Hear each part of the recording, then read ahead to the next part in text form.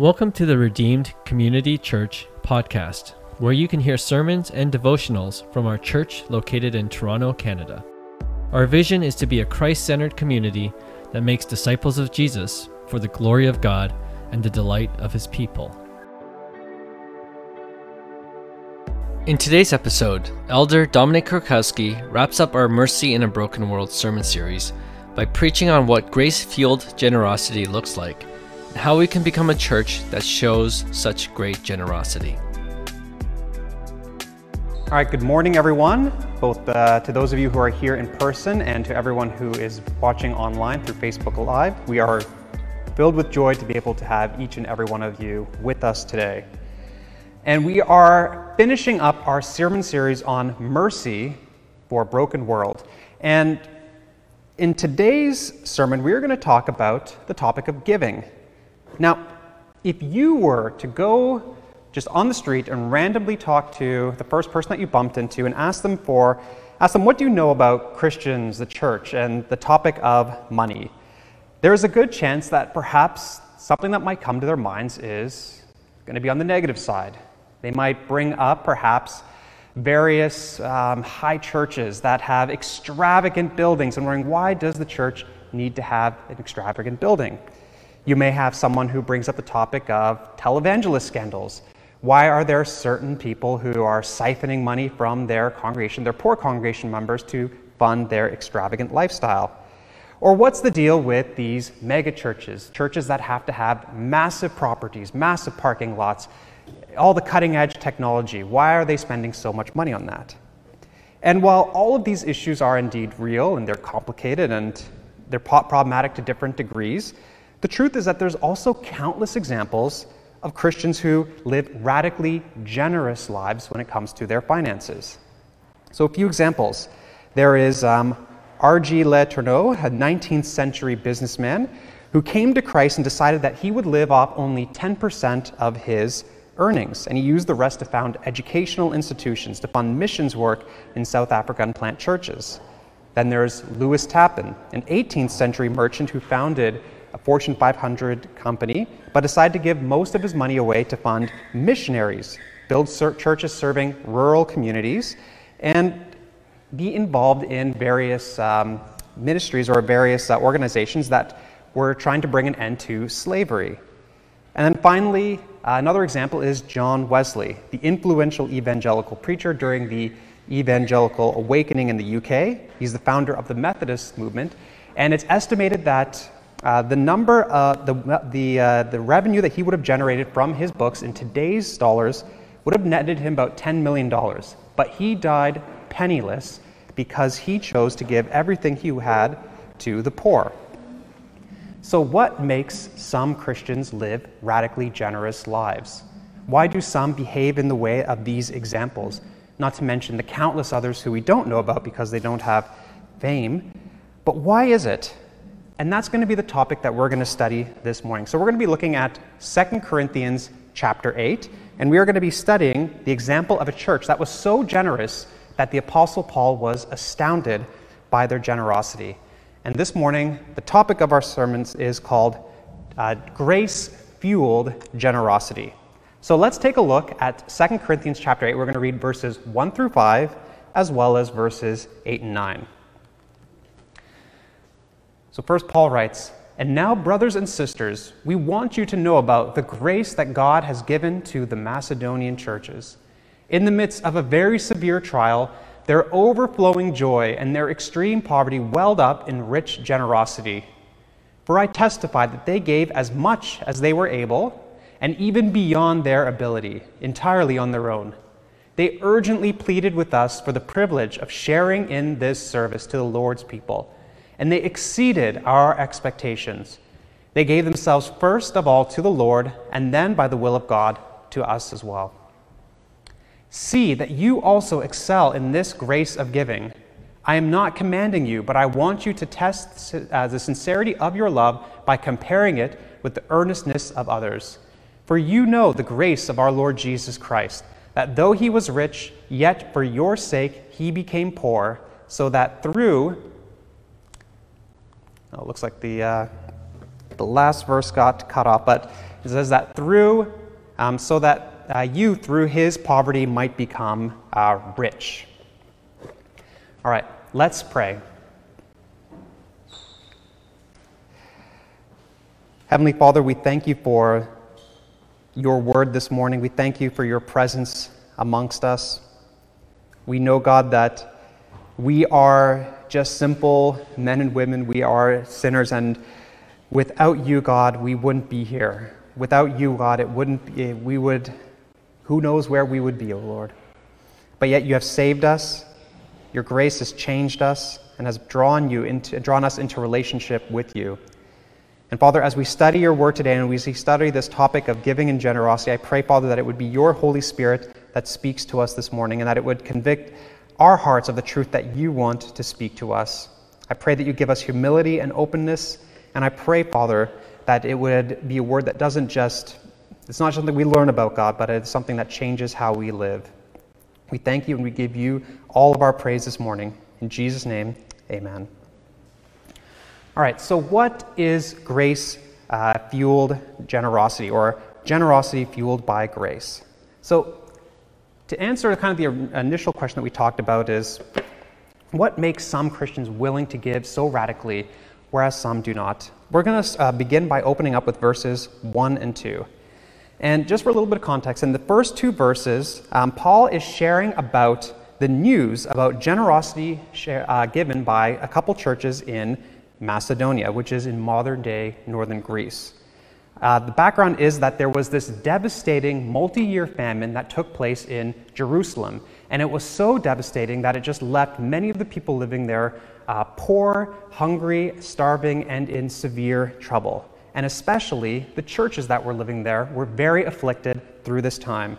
So Paul, when he was going throughout the Roman Empire in his ministry, in his missionary journeys, in addition to preaching the gospel, evangelizing, and discipling the churches, he would also arrange to collect money from the churches that were willing to be able to provide to the churches in Jerusalem that were struggling through this famine. Biblical historians call this the Jerusalem collection. And we are told in verse 2 that the Macedonian church, they are going through their own severe trial. They are not doing that well themselves. They are going through some difficulties, and that because this was a very poor area of the Roman Empire itself. But yet, despite this poverty, they not only gave to the Jerusalem collection, but Paul says that they showed great generosity. Now, when we typically think of perhaps your friend or someone that you know that is a very generous person, that is giving of their time, giving of their money, just always looking out for other people as opposed to themselves, what do you think makes them that way? Perhaps we might say, they're from a particular culture and background that is very generous. Or perhaps that is how their parents raised them. Their parents instilled this value of generosity in them. Or we might even say, that is just their character. That is just how they are. They're built differently than I am, and that's why they are so generous. But Paul here gives a completely different reason.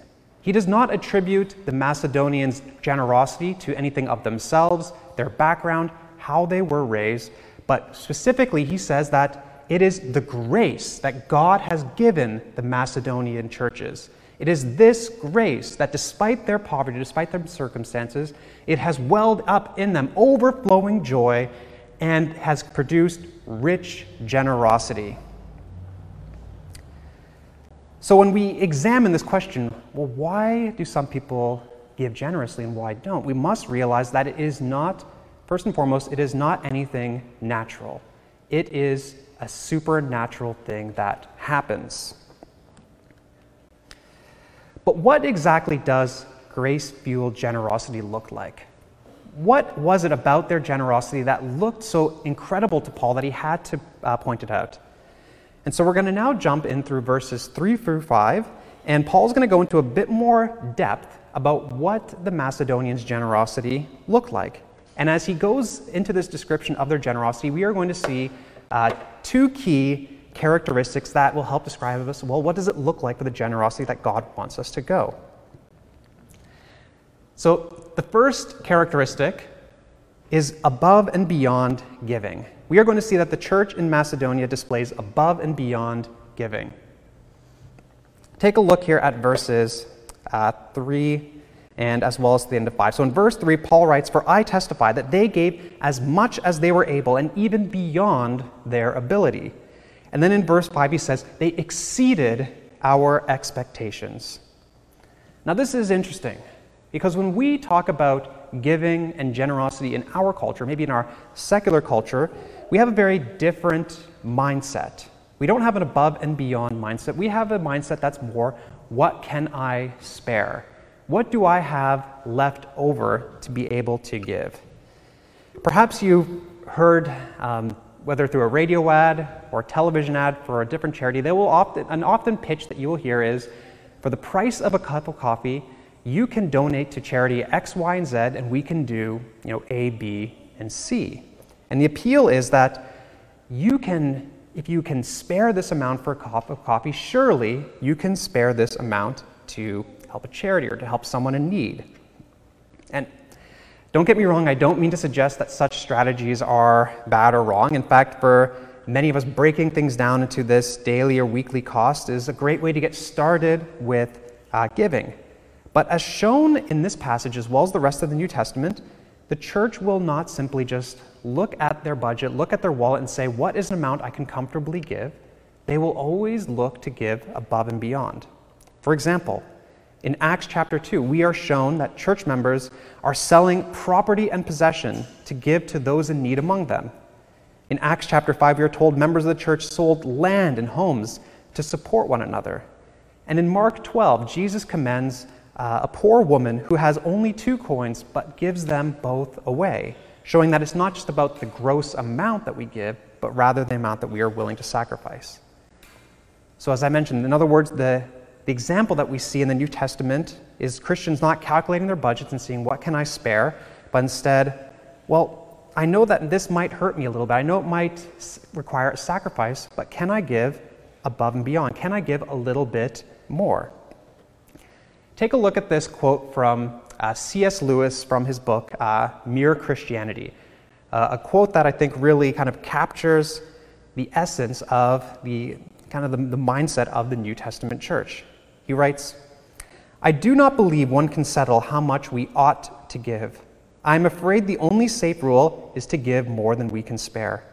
In other words, if our expenditure on comforts, luxuries, amusements, etc. is up to a standard common among those with the same income as ours, we are probably giving away too little.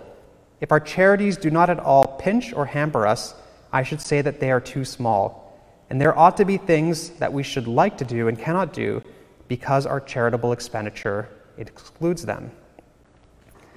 So a question for us, if we examine ourselves and ask, are we living a life of giving that is grace-fueled?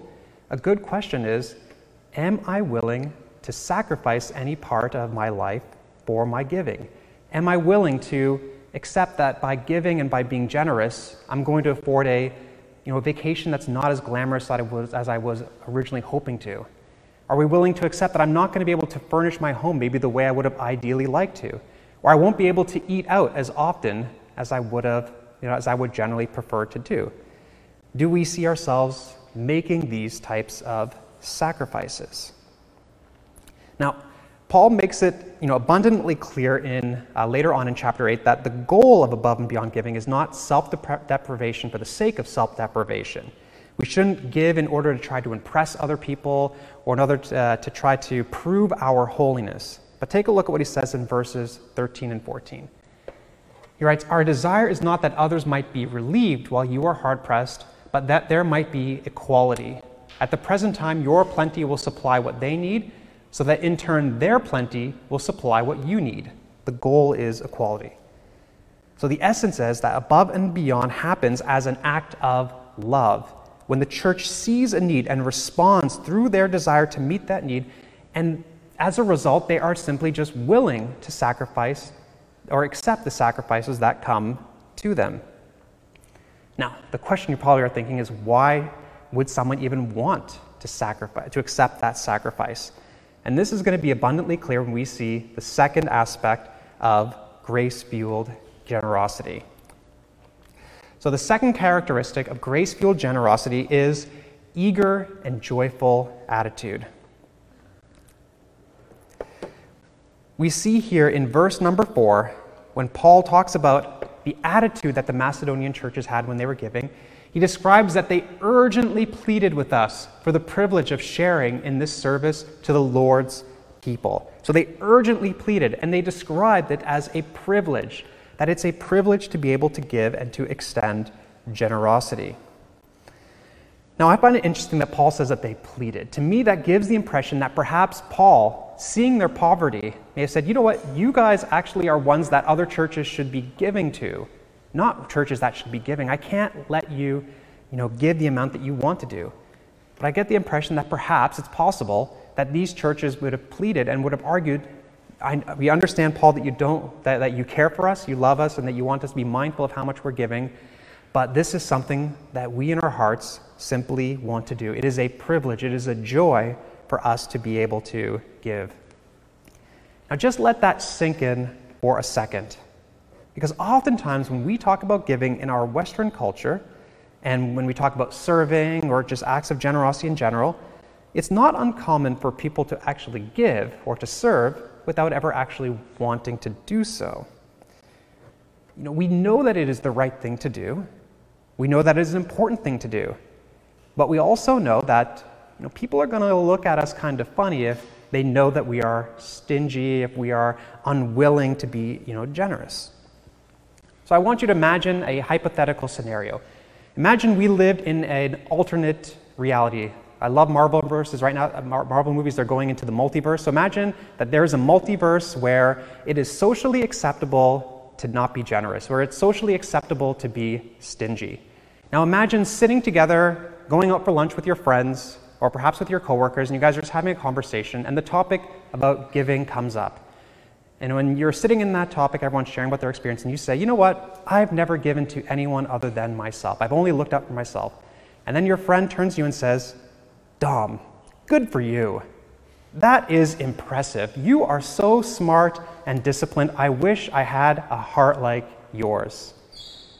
Now, obviously, that's ridiculous, and I don't think anyone would ever say that. That's just awful. But imagine if we lived in a world that had that kind of a mindset, how would that affect our generosity? I think the uncomfortable truth is that a lot of people would be far less likely to give. And that's because the truth is sometimes, yes, we give because of social pressures. We give because of our expectations that people have amongst us. But as we've seen here, the Church of Macedonia does not display feelings of dread. They don't feel guilt-tripped. They don't feel pressured. They don't feel anxious or second-guessing about what they have done. They are simply filled with joy and gladness. So why is that? Why do they have such joy to give, even though they themselves are hard-pressed? Mind you, to a church that is hundreds of miles away, to people that they have never met.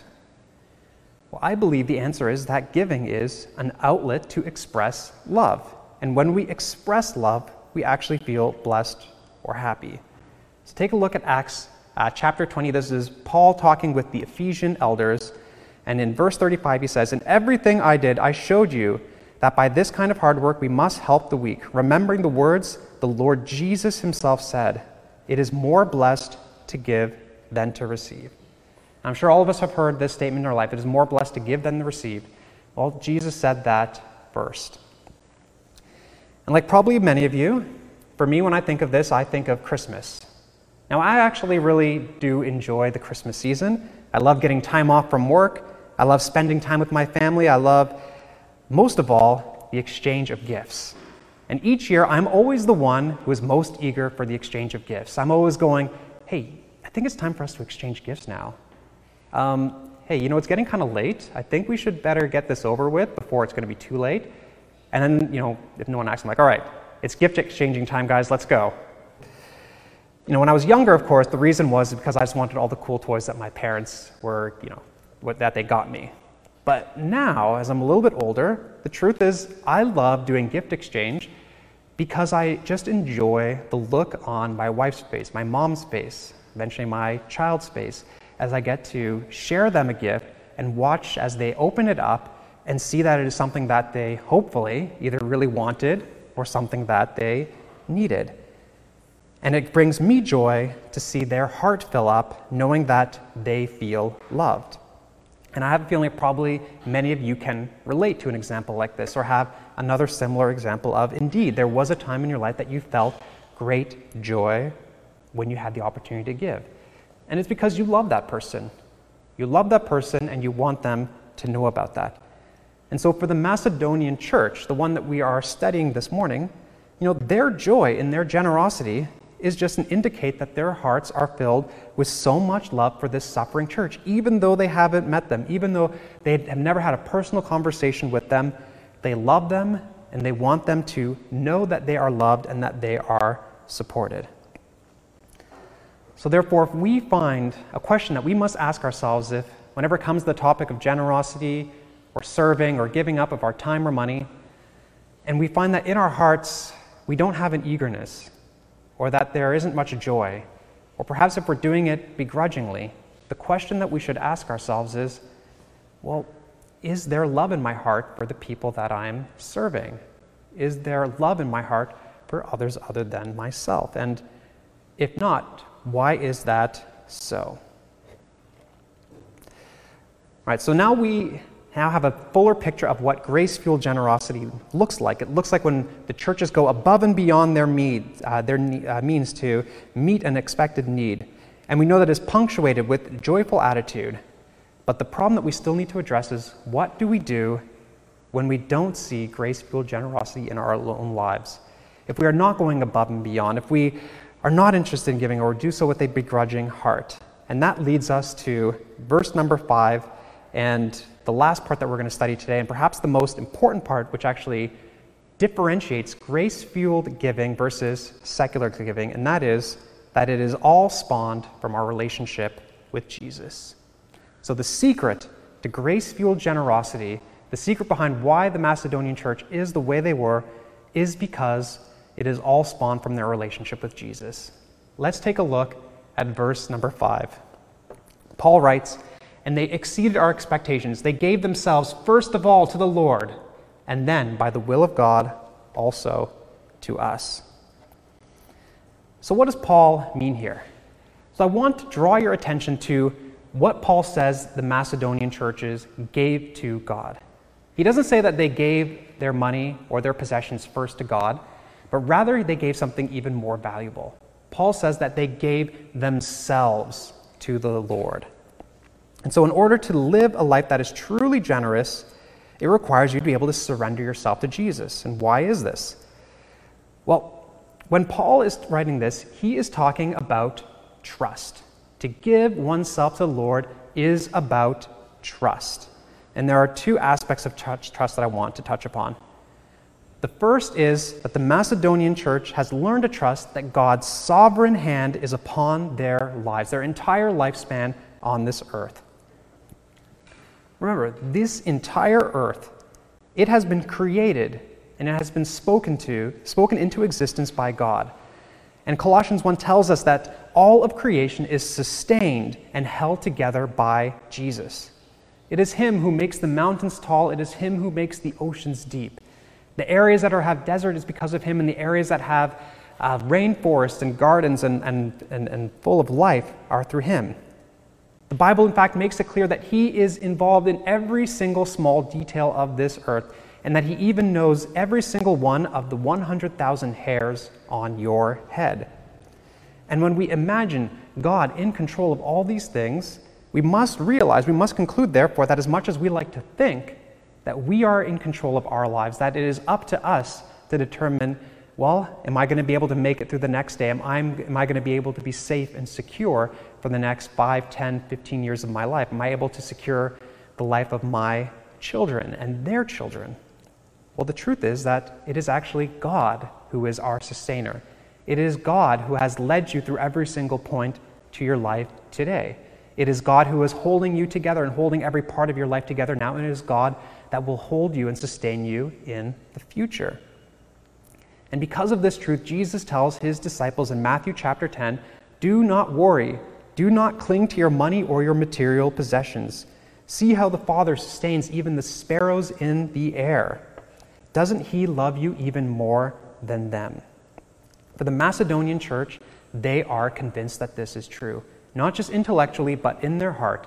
They know that God is taking care of them, and that for better or for worse, whatever they come across, they know that it is God working and holding them together.